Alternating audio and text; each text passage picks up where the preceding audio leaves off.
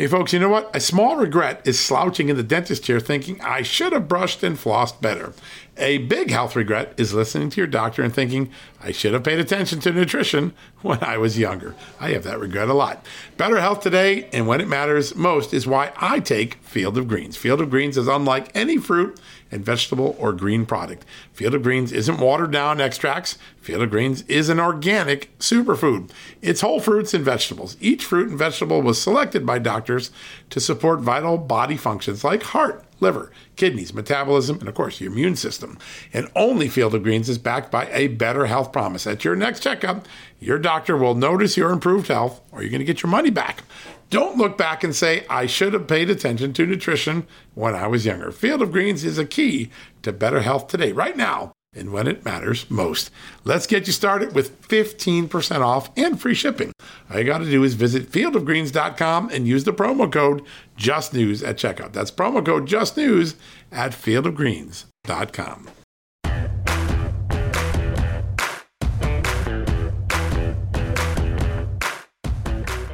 Hello, America, and welcome to a new edition of John Solomon Reports, the podcast from Just the News. Yes, it is Tuesday after Memorial Day weekend. I hope you had a blessed, solemn, rewarding holiday weekend, one in which you cherished your fallen soldiers, your heroes of wars past and present, because that's the reason why we have Memorial Day. It isn't just to get a Monday off, like Kamala Harris may have suggested in her ill-fated tweet last Friday that brought her a lot of blowback on social media in the political world. She spent a lot of the weekend trying to save face. It isn't just a 3-day weekend to go partying. It's also to remember the extraordinary sacrifices of generations of men and women in our fighting forces who fought for our freedom, fought to preserve the greatest aspects of the American experience, and have left us with the greatest country the world has ever known. And I know I spent a lot of time reflecting on that, talking to my family, my son about it, and just truly appreciating the magnitude of the people that have given their lives for this country unselfishly. When you think it's in the millions, it makes you shudder sometimes to think that there are that many good souls that believed enough in America to shed their blood and to go to that eternal resting place in heaven, not having finished their complete life, because they wanted this country to be free and remain free from totalitarianism and so many other threats that have confronted America over the 245, almost 46 years of its existence. I, over the weekend, was driving to a store by an overpass, and there was an older gentleman with a Veterans of Foreign War hat and jacket on, and he was with a flag at the overpass over the I-81 interstate in Virginia, and asking people that if they supported those who died in wars, who fought for their freedom and gave the ultimate sacrifice to toot their horn. It was the noisiest intersection you can find. Everybody was tooting their horns in salute of our incredible brave men and women, the fallen heroes of the United States military, the Marines, the Army soldiers, the Navy men and women, the Coast Guard men and women, really an extraordinary, the Air Force fighters, it just special operators. It was so amazing. And here's a man who survived war.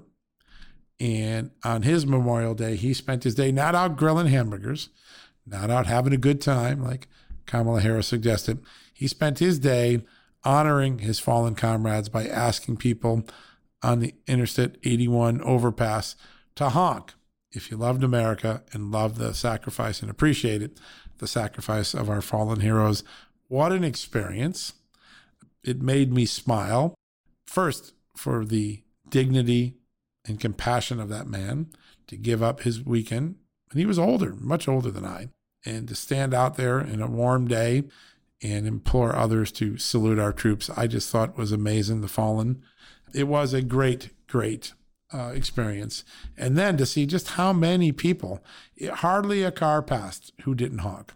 Hardly a car passed. Everyone was showing their patriotism. Everyone was showing their enormous appreciation for the sacrifices of those who gave their life for our freedom.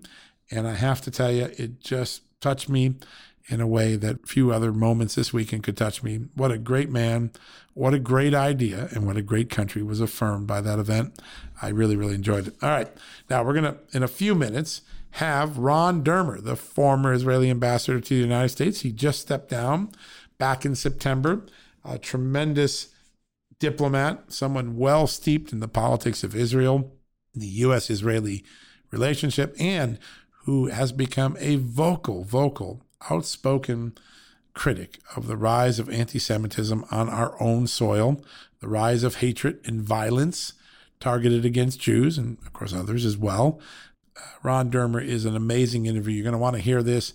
He has a lot to say about the Netanyahu administration, whether it will survive this new challenge. A coalition government is allegedly forming in Israel. Obviously, Dermer served for Prime Minister Netanyahu for 7+ years as his chief diplomat in the United States, and before that as an advisor.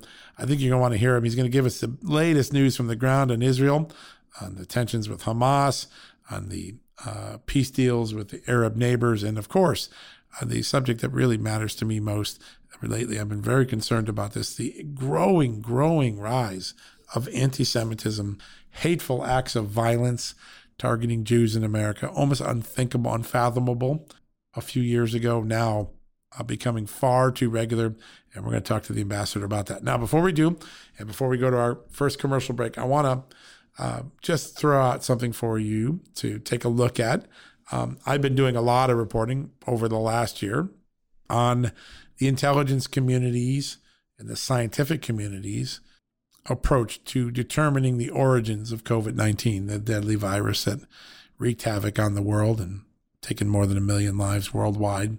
And we were very early on at Just the News, one of those to posit the idea that there were some in the United States intelligence community who believed that a lab leak was just as plausible as the prevailing theory at the time, which was a natural evolution of the virus in the wild, jumped from an animal to a human in China. And that's how we had the thing. We had a lot of evidence, including a whistleblower, including some information from the Livermore Laboratories in the Energy Department, our main bioweapons expert in the country. We had some intelligence from the State Department and from other U.S. intelligence sources that really indicated, as far back as March and April of last year, just like President Trump was saying, not like the rest of the world, but like President Trump was saying, there was reason to believe that this could have been a leak from the Wuhan Institute of Virology, and that it ought to be investigated. And the intelligence community, the Democrats and mainstream media were going, nope, you're wrong. This is a natural evolution. Anyone who thinks otherwise is being racist or xenophobic or engaged in conspiracy theories. And some of our stories at Just the News were flagged or censored on Facebook, even though they were impeccably accurate. They were directly cited to on-the-record sources. Well, obviously, the world has turned in the last few weeks, and for some reason, the U.S. intelligence community is reversing itself, saying, oh, no, it's very possible. Even Anthony Fauci did his latest flip-flop. No, very possible that this virus came from a lab. We need to investigate it more. Big flip-flop. Well, to me, watching this play out was very similar to my experience of early on reporting that the Russia collusion story was bunk, that the U.S. intelligence community thought it was bogus, that the CIA did not believe Carter Page was a Russian stooge because he was working for them, that the Steele dossier was bought and paid for by the Clinton Foundation and was filled with Russian disinformation. When I was reporting that, there was this incredible pushback in the intelligence community, the Democratic establishment, and the news media. And this weekend, I went back and I put a timeline together for all of us here to look at what the intelligence community said, what the establishment media said, what the health professionals like Fauci said, and what was actually sitting in plain view in open source intelligence. And I'll tell you what, the similarities between the reversal of the Russia collusion story and the reversal of it's a sure thing that the virus came from the wild only, no lab leak, that same evolution, very similar. And it raises some serious questions. I interviewed several very important intelligence professionals. Daniel Hoffman, former CIA station chief in Moscow. Fred Fleitz, former chief of staff to the National Security Council, and the Kash Patel, national security, one of the national security advisors for the president, former chief of staff to the Pentagon, defense secretary under Donald Trump. And they all said the same thing to me. There is reason to be concerned that the intelligence community dropped the ball. There has been an intelligence failure. I think Dan Hoffman said, listen, the fact that a year later we still don't know the origins is prima facie proof that the intelligence community let down this country, let down the policymakers.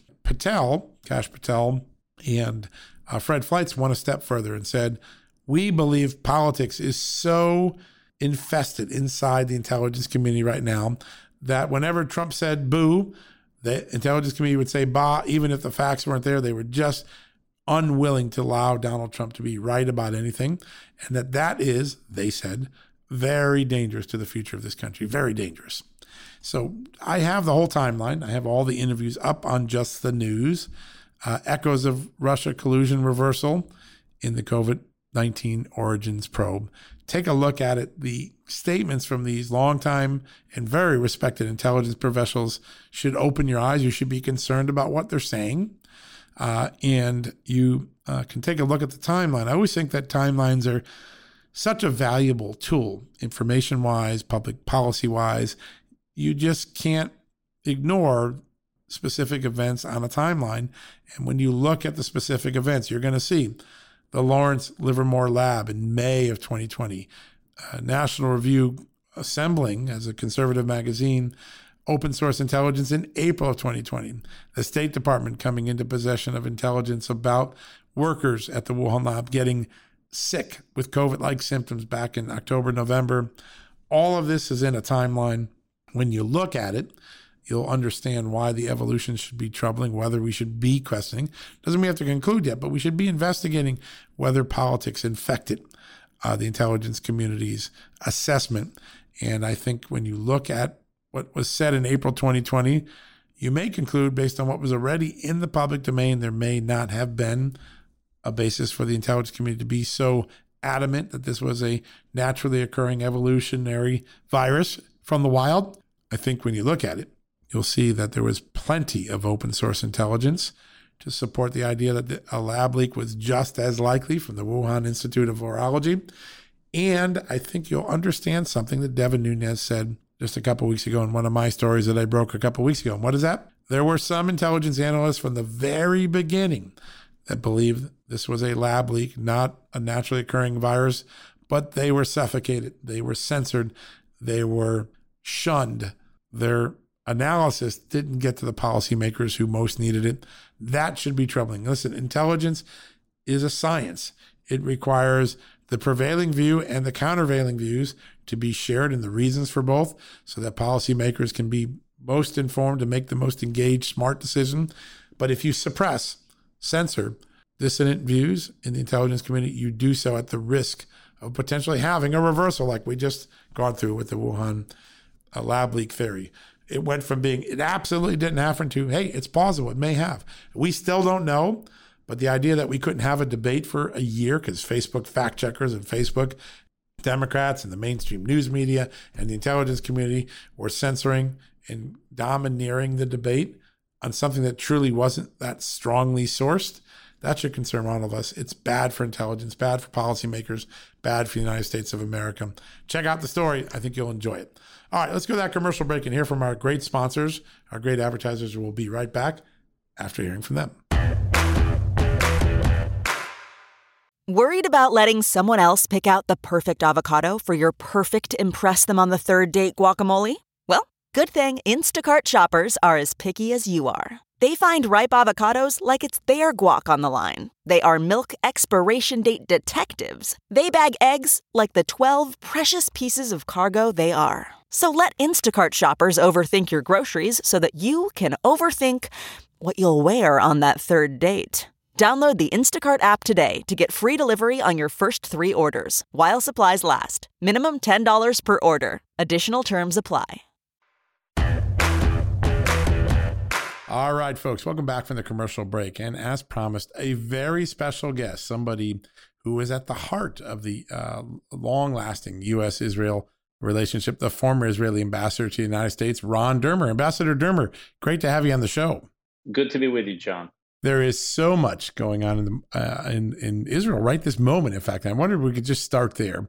There were the announcements this weekend that the Bennett coalition may have enough support to create a new government. Do you think this is Bibi Netanyahu's last stand, or is there still some tricks left in his bag? What do you think will play out over the next 24, 48 hours?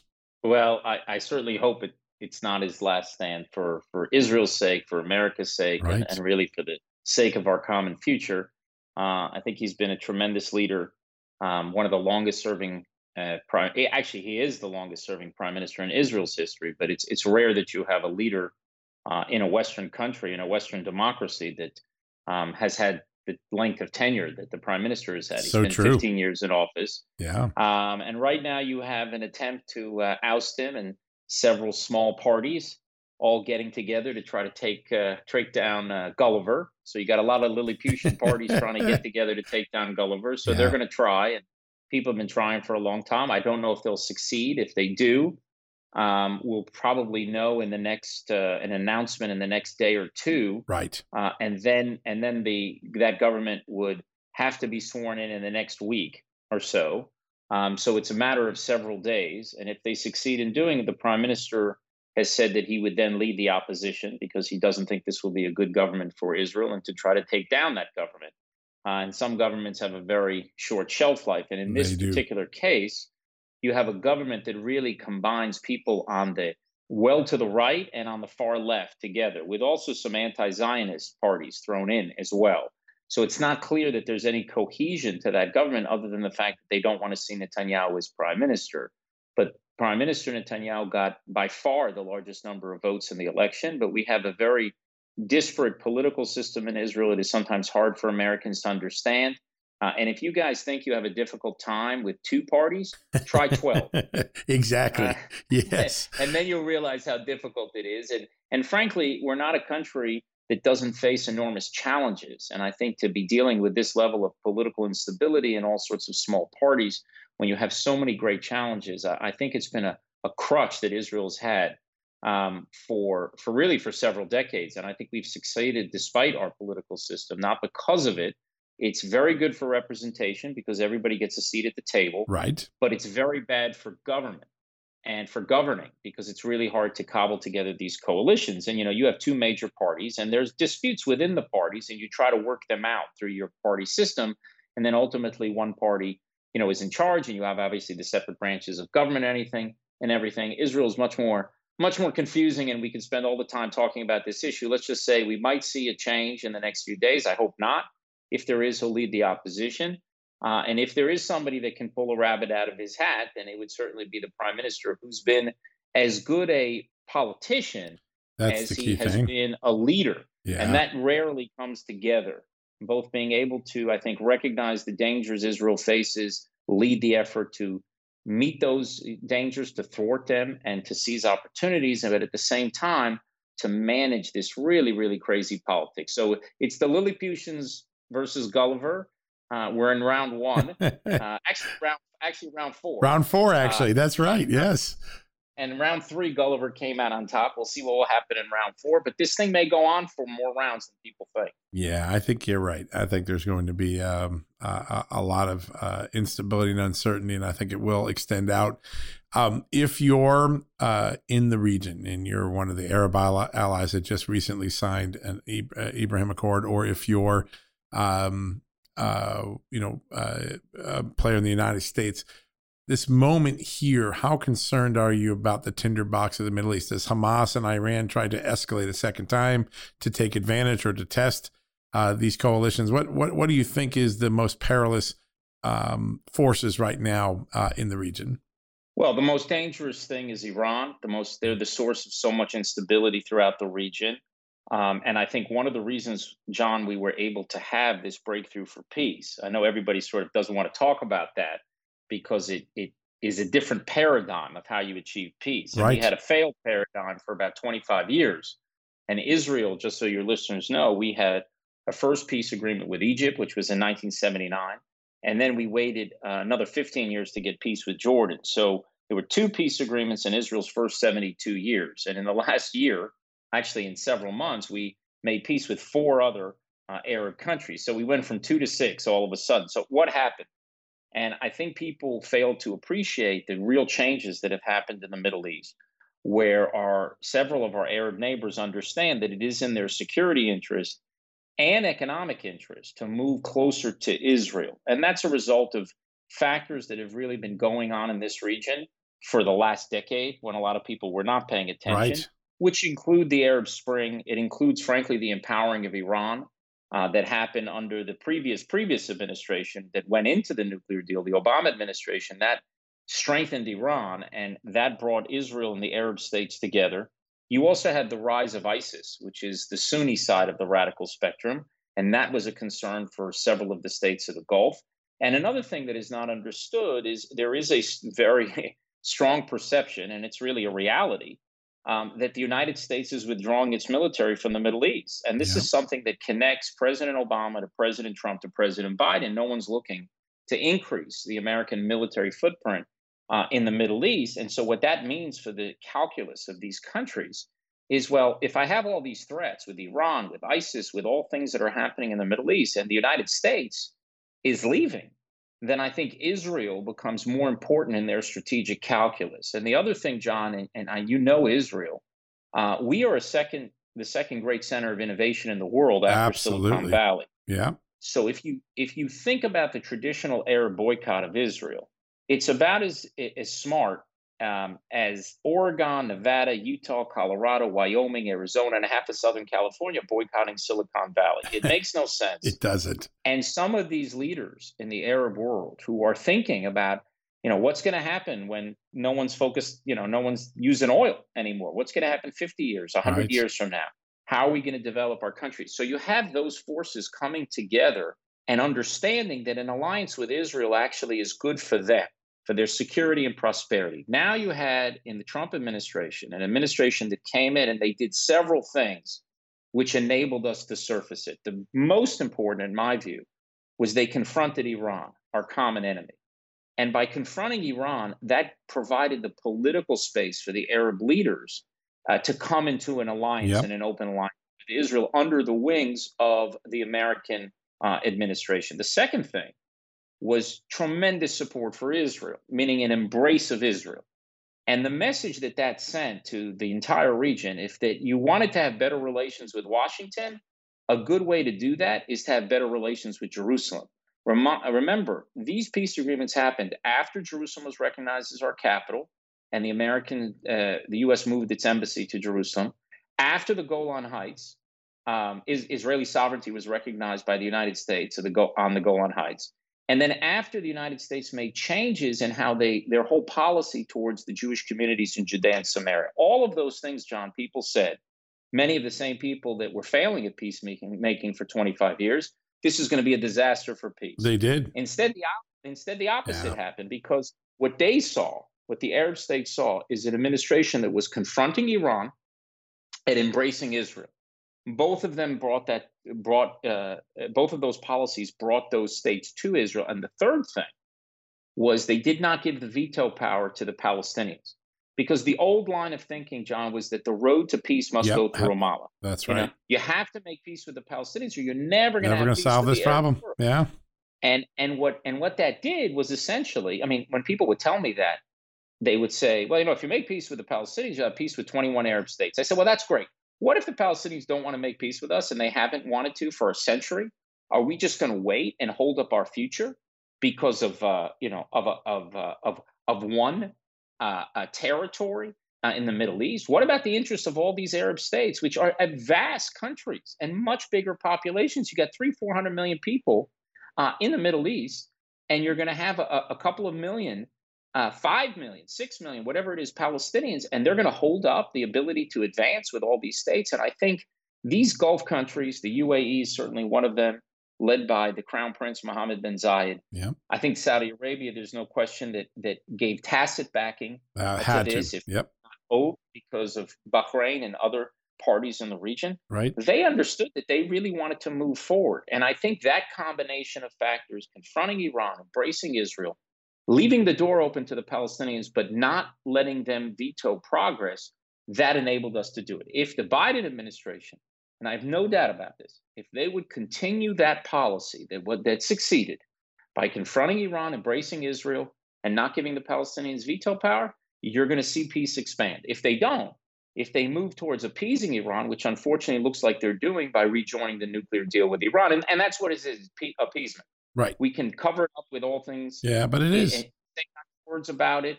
I'm a former diplomat, but the A word, this is appeasement. That's what it is. And by appeasing Iran, they haven't, in any way confronted Israel. And we're thankful. I have to tell you, John, that President Biden, during this last confrontation with Hamas, we're thankful that he backed Israel's right to defend itself. But I think the big change that has happened is the shift in Iran. And by shifting to Iran, it actually takes all the oxygen out of the room for these Arab political leaders. And I think it's going to be very hard to get new Arab countries to move forward because they won't do it under an administration that is appeasing what is their greatest enemy. And I think that's we're going to have to work together with with both our peace partners who've already moved into open alliances with Israel. And I think that you'll see this strengthen underneath the surface as they become more and more concerned of what Iran can do to them. But I think to surface it, we're going to have to wait until there's a U.S. policy that takes advantage of this moment. Yeah, it's amazing how the change in presidency really has changed the outlook and the strategic options in the region. When Biden resumed the Palestinian aid, when he resumed the march to resume the nuclear agreement, was that Hamas's go order? Was that their signal to say, let's try the rockets again? Let's test the waters. Does the Biden administration essentially own that moment of violence a few weeks ago? No, I wouldn't say that. I think that this actually has to do, John, with internal Palestinian politics. You have it's hard to keep track of all these players in the Middle East, I'm sure, for listeners. But you have Hamas, which is a terror organization that rules Gaza. And just to remind your listeners, this is an organization that is genocidal. They actually call in their charter for the murder of Jews worldwide, and they celebrated on 9/11, and they mourned the death of bin Laden officially. And so that's what Israel's dealing with in Gaza with Hamas. On the other side, in Judea, Samaria, what most of the world calls the West Bank, you have the Palestinian Authority. And there is a political battle between the Palestinian Authority and Hamas about control of Palestinian politics. And what happened is Abu Mazen, who's the head of the Palestinian Authority, he said he was going to go to an election. And he understood that he was going to lose that election to Hamas, to this terror organization. And he decided to pull back and to not have it. And he used an excuse that a few hundred people were not going to be able to vote in Jerusalem. But everybody knew what the real story was. And when he pulled back, Hamas, that wanted to take over Palestinian politics, decided to do this move against Israel. And they started stirring the pot. They stirred the pot in a neighborhood in Jerusalem. Then they stirred the pot in the Temple Mount, at the mosque in the Temple Mount, claiming that Israel was, trying to destroy, take over, which was all just a libel that can be very deadly. And then they fired a rocket in Jerusalem, several rockets towards Jerusalem. And what they wanted to do was be seen as the defenders of the Palestinians in Jerusalem. And I think they were, frankly, very surprised at the forceful response that Israel had to them. I don't think they were counting on the counteroffensive. No, they thought because, we had about four. We talked about round 4. There's been round 4 also in Gaza. So in Gaza, the round 1 was in 2008, 2009. Then you had round 2 in 2012. You had a third round in 2014. And then you have the round now in 2021. And in between those rounds, you had several mini rounds. Right. And what they probably thought is they're going to fire a few rockets. Israel's going to respond a little bit here and there, and then it's going to get back to normal, and they're going to come out with some political victory. And instead, Israel decided enough is enough and hit them very hard and took out a couple hundred terrorists, including a lot of the brains behind their weapons making capabilities, took out a lot of their weapons manufacturing capabilities, and also took out this subterranean tunnel network that they have, which is almost like an underground city of tunnels where they move fighters and weapons from one place to the other, which is a huge intelligence success in Israel to hit this thing in the surgical way that we did. and they were hit very hard. Now, the question is that restored deterrence? We don't know yet. Do they think that this was a mistake? My guess is they think it was a mistake what they did, but how long this is going to last, I don't know, because Hamas, is wedded to our destruction, and they're not the only players here. You have Iran backing them, Right. and Iran is sitting back watching this, and that's great for them. So I would certainly not blame the Biden administration for the intra-Palestinian politics and what Hamas decided to do.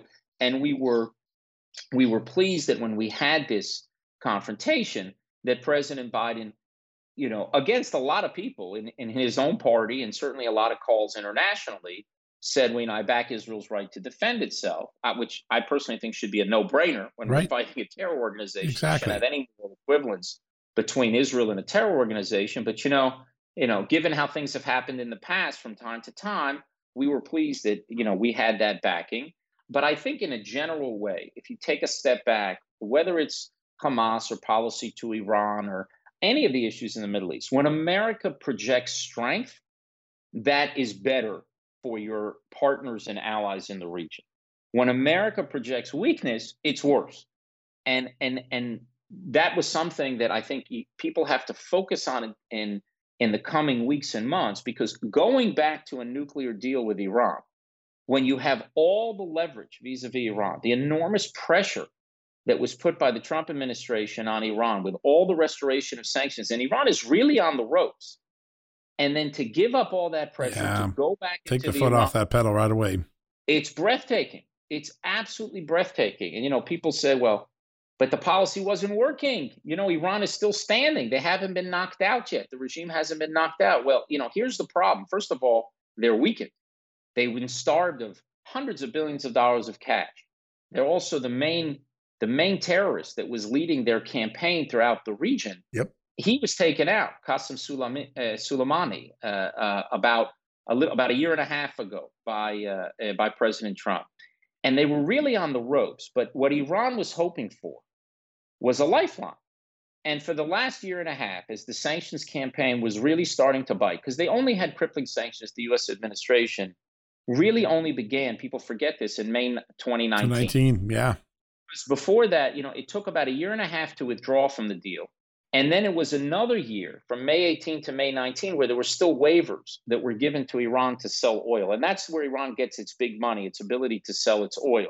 So when those waivers were taken away, the economy really collapsed in Iran. And their foreign reserves collapsed. And the amount of oil that they were selling a day collapsed. And they were facing a year and a half of massive pressure. But guess what? There was a lifeline that was thrown to them. And the lifeline that was thrown to them was, you know what? The U.S. may change its policy following November 2020. And you know why they believe that? Is because that's what they said. That's what the incoming Biden administration said. That's frankly what all the candidates who were running were saying on the other side of the political aisle. They said, if we get in, first thing we're going to do is restore the nuclear deal with Iran. So when this Iranian regime is drowning and they see that, hey, guess what? Boat's on the way. The boat is on the way. So tread water for another year and a half because the United States will change its policy. That was something that I think kept them going. I think if Biden would have come in, and I would still implore him to do it now, the administration, if he comes in, if he would keep the pedal on the gas, I'm mixing metaphors a little bit here, but if he would keep the pressure on Iran, then I think that they can't sustain this for another 4 years. And then maybe, either the regime collapses, which would be the best of all worlds, or you get an agreement with them because of their desperation that actually beneficial to the region, path to the bomb. Because this agreement that was made, the nuclear deal with Iran, it doesn't block Iran's path to the bomb. It doesn't. It actually paves it, and it paves it with gold. And I can tell you, as Israel's ambassador, who was in the trenches on this issue for 7 years, believe me, John, if there was a plan on the table that would block Iran's path to the bomb, you would have been there. I would be going on every single podcast in America telling them to support this plan. The reason why Israel opposed it, the reason why Prime Minister Netanyahu opposed it, is because it doesn't do it. It paves Iran's path to a nuclear arsenal in a few years, and it paves it with gold. It's very dangerous, and I hope it doesn't happen. If it does, it's going to be a big blow to our security, a big blow to the security of your Arab partners in the region, and it's going to be a big blow to the prospects of peace. Yeah, it is remarkable at how dangerously close we are to that moment. I want to take a step back and take a look at what's been going on in the United States. You have been such an eloquent voice speaking out against anti-Semitism. And really the whole last decade, you've been just seeing this creeping anti-Semitism from the right, from the left. And now it has gotten to a point where the attacks, the rhetoric, the hatred is unlike anything I've seen in my lifetime. How did America get to this point? I mean, you've been very forceful on this, and for a long time, a lot of people were ignoring what was going on, but you can't ignore this situation. What happened? What were the incubators of this hatred? Well, I think what you have, John, is you have a return of a very old hatred, anti-Semitism. And we had about a half century after the Holocaust, right, which ended in 1945, where it was basically politically incorrect in Western societies to go after Jews. You had anti-Semitism it wasn't completely wiped out, but it was basically a product of Soviet propaganda and in the Arab world. You didn't have it in Western society at anything like the level you have now. That changed 2 decades ago, and this anti-Semitism is coming back. And the truth, John, is the world has a very distorted understanding of anti-Semitism, and part of that distortion is because, I should say, of the Holocaust. Because it is such a seismic event in Jewish history, in fact, in world history. 6 million Jews are murdered. It's a third of the Jewish people. That's the equivalent of over 100 million Americans. And I try to always explain to Americans what the Holocaust did to the Jewish people. Yeah. 100 million Americans, you can't wrap your mind around. So imagine a 9/11 every day for a century. That's what it means to lose 100 million Americans. So it is such a seismic event that people forget all the anti-Semitism that predated the Holocaust. I mean, we have 20 centuries of anti-Semitism. And I'd ask, some of your listeners, just go online, take a century, pick a century, 5th century, 9th century, 12th century, whatever you want. Yep. And anti-Semitism in that century. And it will shock you that you will have massacres of tens of thousands of Jews or hundreds of thousands of Jews being expelled from different countries, in the 15th century from Spain and Portugal, in the 14th century, from France, in earlier century from Great Britain. And you have anti-Semitic attacks that have hounded the Jews for a century because there was this attempt to demonize the Jews. And we don't have enough in one podcast to go into it, but it was the demonization of the Jews, turning them into a force for evil. And the Holocaust was a culmination of essentially 2,500 years of hatreds towards the Jews, where we had massacres and we had pogroms and we had expulsions and we had all sorts of horrific things that happened. And it culminated in the Holocaust. And then afterwards, it was such an embarrassment, and especially the world didn't lift a finger to save the Jews during the Holocaust, that it was taboo. And it has returned in the last 20 years. I personally dated to the Durban Conference in South Africa, Yep. which was a few days before 9/11. It became a total carnival of hate. And the thing about this new anti-Semitism is a lot of it is masked behind hatred to Israel. And then you'll have these people who will say, well, of course you should be able to criticize Israeli policy without being anti-Semitic. Well, of course you can, but you can't demonize Israel. No, that's You right. can't make these wild allegations of Israel. And here's where people in the media can play an important role. Because what you see happening in the media, and I saw this with, I don't know if you call him one of your colleagues, but some of these late show hosts like John Oliver and Trevor Noah. Right. When you accuse Israel of war crimes, no factual basis whatsoever. Nope. I mean, they Just frankly rhetoric. don't know what they're talking about.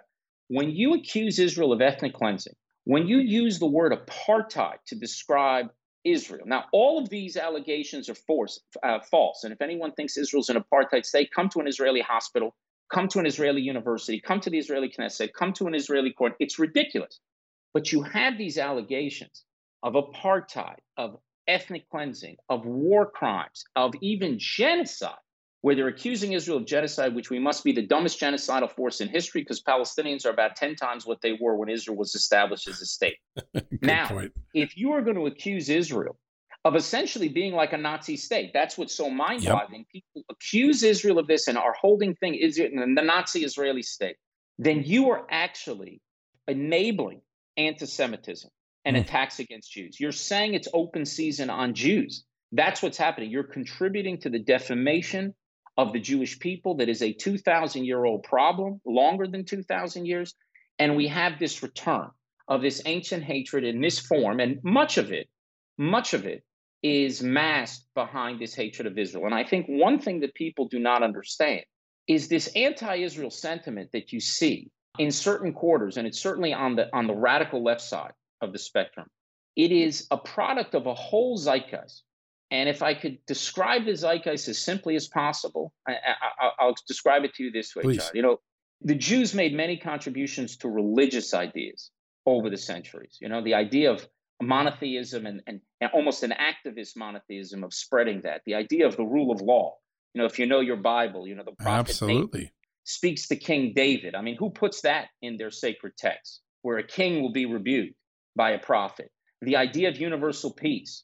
You know, these visions that they have at the United Nations, the same body that condemns Israel every single day, has on its walls the words of the prophet Isaiah. Meaning, we taught the world all of these phenomenal ideas, but we also, I think, made a contribution to political ideas. We were the people, the Jewish people in history, who rejected the idea that might makes right. And we rejected it whether it was an idea of a Pharaoh, a Caesar, and certainly a Führer. We would not accept the fact that if you are powerful, that means you're just. The problem I see, John, and I've seen this for 20 years, and I know we've discussed it in the past, we now live in a world where people believe, especially young people who are being churned out by the universities, that's the key, isn't it? Might makes wrong. They believe might makes wrong. And they see power and justice as those two buckets in a well. You cannot be powerful and just, which, of course, I think the United States of America is the best. We're living proof that you can. They'd be very powerful and just. But those people who hate Israel, they don't think America is a force for good in the world. They think America is a force for bad because that's probably what they're taught at their universities, probably what they're taught in their high schools. And what you see happening is these radical forces are looking at Israel, putting us through this lens that they had, that because you are powerful and because the Palestinians are less powerful, and the Palestinians have succeeded through their propaganda to convince the world that they are the David to Israel's Goliath, which is total nonsense. But they've succeeded in doing it, then Israel is wrong. And if you combine that view of the world, that worldview, with a growing demonization of Israel that has been happening for 20 years, then you can see the rise of this anti-Semitism. But I'll tell you, there is a big difference, John. And the enemies of the Jewish people and the enemies of Israel should know this very well. We survived a lot of empires who came after us. You know, I always would say when I was ambassador in Washington, you know, there's no ambassador of ancient Babylon. And there's no ambassador of Rome. And there's no ambassador of 1,000-year Reich, but there is an ambassador of Israel. And the difference with the Jews today against their enemies, anti-Semitism is back, it's returned in full force. But the difference is now the Jewish people have a state, a sovereign state with the ability to defend themselves against this hatred. And we are blessed, John, to have friends of Israel around the world, Jews, Christians, Muslims, people of goodwill and good faith around the world who support Israel and will also take a stand against anti-Semitism. And what I would like to see I'd like to see the leaders of the United States take a clear and forceful stand against anti-Semitism, wherever it comes, if it comes on the right or if it comes on the left. And it's more important to call out anti-Semitism on your side of the aisle because it's easy usually to call it on the other side. And this is something where I actually am grateful that President Biden said that, and he was very clear against anti-Semitism. I hope others on his side of the political aisle will make that stance. And I think if you do that, and if you bring the leadership of the United States together against anti-Semitism, it will be a very, very powerful statement, because this is not just a problem for Israel, it's a problem for Jews. And this whole worldview that says anybody that is influential, anybody that is quote unquote powerful, that is inherently bad, that's not a world that's going to be safe for Israel and not a world that's going to be safe for Jews. Because Jews are not living, the Jews that I was born and raised in the United States, if your listeners do not know, but Jews have integrated into American society. It's been a great immigrant success story. It is. And they're not living 10 to a room on the Lower East Side anymore. They have become prominent and influential members and across many occupations have been accepted. And America has been a great blessing for the Jews who have become citizens of the United States. It's been a great, and no society in history has no society in history, I should say, have the Jews been better integrated than in the United States of America. But when you're dealing with a force where people think anybody that has power, anybody that has quote unquote privilege, anyone who has influence is bad, I don't think that's a very safe world for Jews. I think it's wrong. You can be powerful and just, you can be powerful and unjust, you can be weak and just, you can be weak and unjust. And these ideas that are going through the educational system, which has been happening since I was in college 25 years ago, I can see it then. There are consequences to bad ideas. And you're seeing some of those consequences in the streets of the United States today when you have young people attacking Jews in New York and Los Angeles and other places around the United States. And I don't think this is just a danger, as I said, to Jews. It's not just a danger to Israel. I think it's very important to push these ideas back, push very hard back against these ideas, because I don't think it's going to be safe for other Americans as well.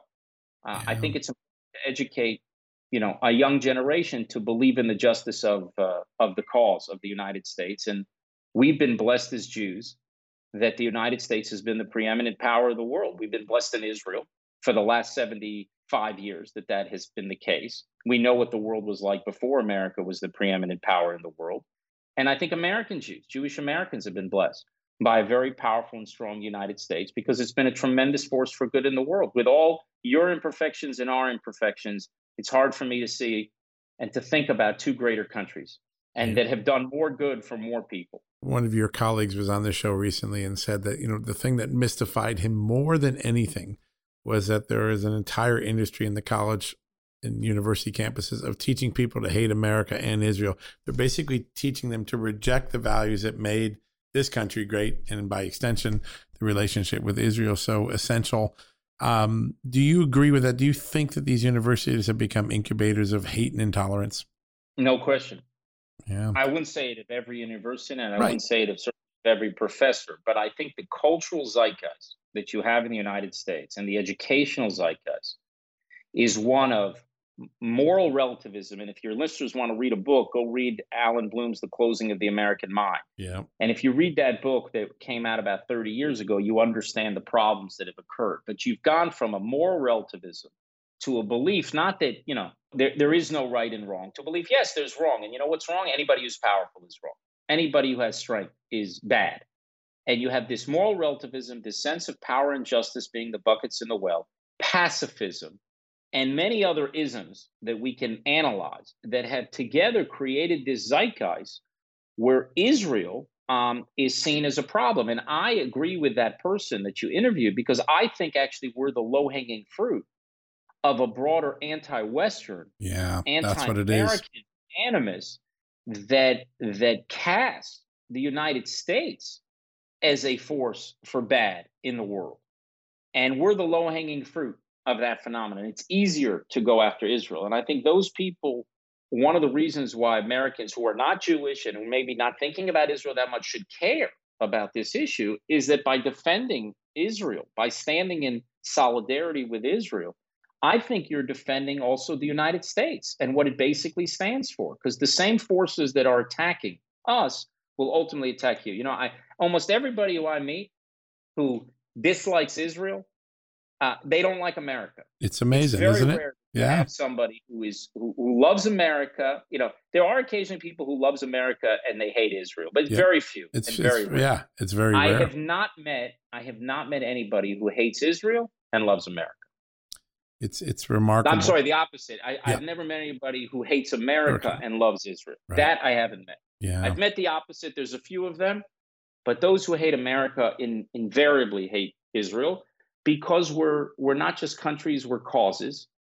And we stand in solidarity together, anchored really in the same values. And I think driven by the same sense of destiny. And I think that's why it's so important to further strengthen the bonds between our two countries and push back against these forces that are bad for America, bad for Israel. when we look at the popularization of some of these views in a small segment of Congress, the Squad, the Ilhan Omar sort of comments, how troublesome and how complicating is it that now there are elected officials that actually espouse some of these, one might call them anti-Israel, anti-American, but certainly espouse some of these trend lines. And so does that complicate the picture that, the rest of the world says, well, you've elected people that talk this way. How much of a challenge is that for both Israel and the United States? Well, look, you can have the question to me is not if you have this or that congressman who believes in this or that policy. The question is, do their views carry the day? Yeah, Do you have point. the leaders of the party who will push back against it? Look, any society can have radicals within it. The question for the society is, how do they respond to those radicals? So when you have somebody who says these, wild things about Israel or makes an anti-Semitic statement, what are the leaders of the party doing to that person? Are they condemning that person or are they embracing that person? That's really the question. And I've said it before, and I'm saying it now. You have anti-Semitism on the left and people like Farrakhan, right? I think, who's been a huge source of this poison for a very, very long time. Yep. And you have somebody like David Duke on the right, who is just a complete anti-Semite also for several decades. But there is a difference between Farrakhan and Duke. And the difference is no one will take a picture with David Duke. Right. And the way that people handle Farrakhan tells you something about whether or not anti-Semitism is acceptable in America. If it's not acceptable, then you have to shun him. You have to push him back. And I frankly don't see that happening. And I think things that were seen as being beyond the pale have come into the mainstream. And that should concern people. And I think the demand should be that leaders have to speak out forcefully. I'd say here again, I think President Biden has said the right thing. And I think he's done the right thing.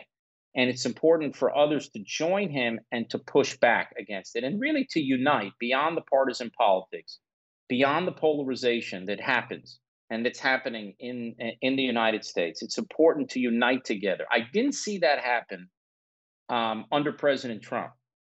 I didn't see that people came together to stand strongly and firmly against anti-Semitism. Everything became about politics. Yep, it did. And I hope that the people who disagree with the administration on this or that policy will put that politics aside and stand together in pushing back against anti-Semitism in a united way.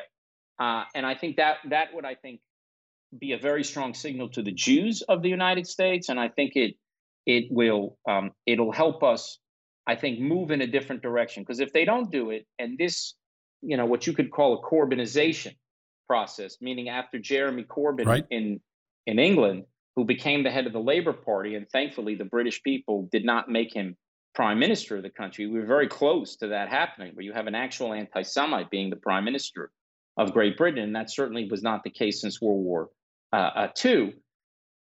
It's very important to not have these Corbynizing forces get stronger and stronger, but be pushed back. And I think ultimately the people will decide with the American people. If they keep reelecting people who have these terrible views about Jews, about Israel, then they're going to continue to grow in strength. If they're rejected by the American public, if it's not seen as legitimate to have these views, then I think they're going to be pushed back to the margins. Our last question, because I know you're real busy. You've mentioned President Biden, but I noticed you haven't mentioned in any of your recent talk, Senator Schumer, Nancy Pelosi, some of the other members of the Democratic Party. Republican Party seems to be very strongly against anti-Semitism. They've been on it from day one and really denouncing it. Do you wish that let's single out Pelosi because she has to deal with the Squad all the time? Can she do more, you think, to stamp out the sort of sentiments that give everybody pause and concern right now?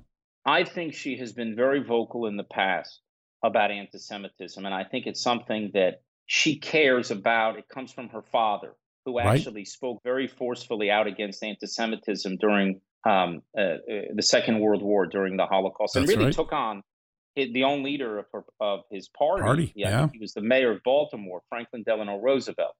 And I think it's important to always do more. And I think that a missed opportunity was a couple of years ago when I was a sitting ambassador, and Ilhan Omar, a young congresswoman, said something that was clearly anti-Semitic and beyond the pale. And the Congress did not condemn her. And ultimately, what was voted on was something that Congresswoman Omar voted on herself, which tells you the nature of the condemnation. Yep. That, to me, was a defining moment. When a party cannot take a stand against that type of anti-Semitism, it does not bode well. And so I would ask respectfully, Speaker Pelosi to recapture that voice, to speak out very forcefully against anti-Semitism, to not embrace those and who would not only say anti-Semitic things, but who would demonize Israel. No one in the Democratic Party should call Israel an apartheid state. No one in the Republican Party should call Israel an apartheid state. It is a lie. No one should say that Israel is engaging in genocide. It is a lie. No one should say that Israel is engaged in ethnic cleansing. It is a lie. No one should say that Israel is engaged in war crimes. It is a lie. And when you allow people to say this and to get away with saying it, you are creating an environment that allows for this open season on Jews that is happening now. It is very important to push back. I think we're at a moment, maybe, I hate to use one of those words like inflection point. Right. But this is an ancient hatred. And that's a powder keg that, as I said, for 50 years was sort of put away. And now it's back. And these people, whether it's a John Oliver or Trevor Noah or all these people who are sending all these allegations, demonizing Israel, saying things that are libelous and false, they're playing with matches. And they should not do that. And I don't think it would be happening if it was against another group like African Americans, where people you're right. have no tolerance for racism. It wouldn't happen if it was against the LGBT community, where anything that is said is immediately pushed by the back and is seen as being completely unacceptable. That has to be the same standard when it comes to anti-Semitism. There can be no tolerance, zero tolerance for anti-Semitism. And the only way you show that is by speaking forcefully out against it. Ultimately, people are going to elect who they're going to elect. But I think it's what the leaders say that matters as much as what this or that congresswoman says. Yeah. And we've learned for a long time, silence is complicity. That's one of the hardest lessons that we've learned through world history. Ambassador Dermer, it's such an honor to have you on. We look so forward to your insights, and I think you help us make sense of a lot. This anti-Semitism thing just really has been bothering me for a long time, and I'm so glad that we could really dig into it today and get people a better understanding, and also a call to action to stand up and let's fight it now. Let's not let it get any further. Thank you so much. Remember, John, it starts with the Jews, but it never ends with the Jews. No. We have long been the canary in the coal mine of civilization. And those forces that attack the Jews are going to ultimately be a problem for many more. But the good news, as I said to you before, there's no ambassador from Babylon. There's no ambassador from Imperial Rome. There's no ambassador for the 1,000-year Reich. Israel's here, and Israel's here to stay. Yeah, for sure. Well, so we're so grateful for your time and the fact that you were here today to help us educate our listeners. And we wish you well and hope to get you back on the show soon. Take care. Look forward to it. Thank you, sir. All right, folks, we're going to go to a quick commercial break. When we come back, we're going to wrap things up for the day. Okay, picture this. It's Friday afternoon when a thought hits you. I can spend another weekend doing the same old whatever, or I can hop into my all-new Hyundai Santa Fe and hit the road. With available H-Track all-wheel drive and 3-row seating, my whole family can head deep into the wild. Conquer the weekend in the all-new Hyundai Santa Fe. Visit HyundaiUSA.com or call 562-314-4603 for more details. Hyundai, there's joy in every journey. All right, folks. Hard to believe that wraps up another edition of John Solomon Reports. Really enjoyed that conversation with Ambassador Dermer. He's very thoughtful, very studious of the Israeli-American experience, the relationship.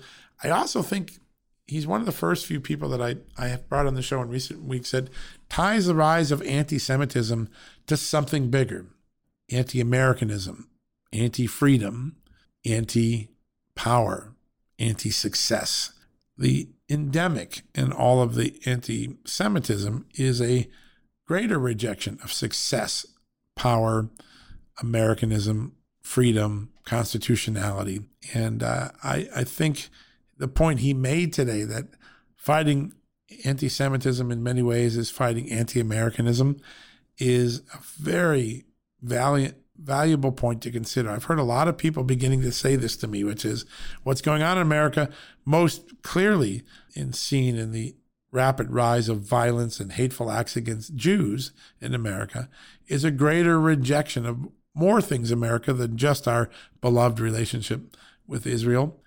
And I do believe when we look back that that's going to be something very important to consider. Now, before we go to break, I want to close for the day. I want to shout out one of our great friends of this show, the Birch Gold Group, some of the top dealers of precious metals in the United States, great Better Business Bureau rating, a lot of 5+ ratings from customers, satisfied customers. This is a company with a stellar reputation, stellar advice, and also somebody that helps open your eyes to some investment options you might not have been thinking about in a rising inflation economy, in a bubble economy, because a lot of people think the market's in a bubble that could burst at any moment.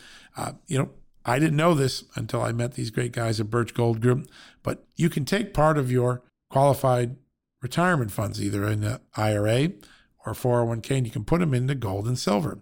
Have that extra backing, that precious metals in your portfolio, something tangible to hold, something that's held value for a long time and grown in value.